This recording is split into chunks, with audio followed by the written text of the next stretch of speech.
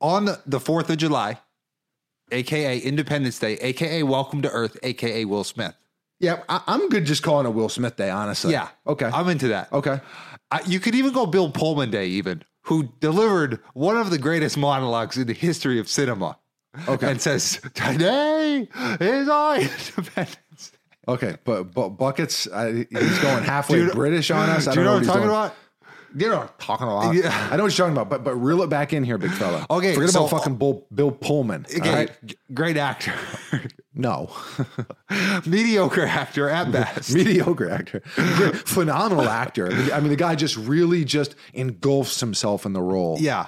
So that might be his best role, though. President of the United States. Daniel Day-Lewis, Bill Pullman. Yeah. Right underneath. Bill Paxton. Love it. R.I.P. Bill Paxton. John Paxson underneath that. Big shot. Kid. Okay. Reel it back in. Okay, so on the 4th of July, Nathan's Hot Dogs, a pretty overrated hot dog company, in my personal opinion. Nah, fuck you. Okay, continue. I know you went out to Coney Island, you get a Coney dog, you fucking walk on the boardwalk, look at the fucking Ferris wheel, you think you're doing big things. Okay. It's an overrated hot dog, okay?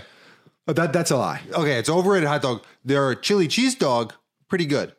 A regular hot dog, their cheese fries. I mean, Nathan's. I mean, if it was my 12-year-old self right now, I would challenge you to a battle of fisticuffs over that comment. But continue. Okay, so I'm saying Nathan's holds a hot dog eating contest, now known as the Glizzy Showdown. Okay, the Glizzy Showdown. Yes, Joey Chestnut. California boy wins. He wins again. And I think he broke the actual world record, his own record, which I think, or maybe Kobayashi, I don't know. I think he broke his own record.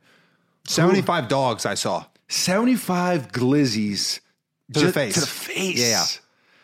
That can't be good for the digestive system. That can't be good for your intestinal tract. No, definitely not. I saw a quote a few days ago that said, this was the quote, slow news week.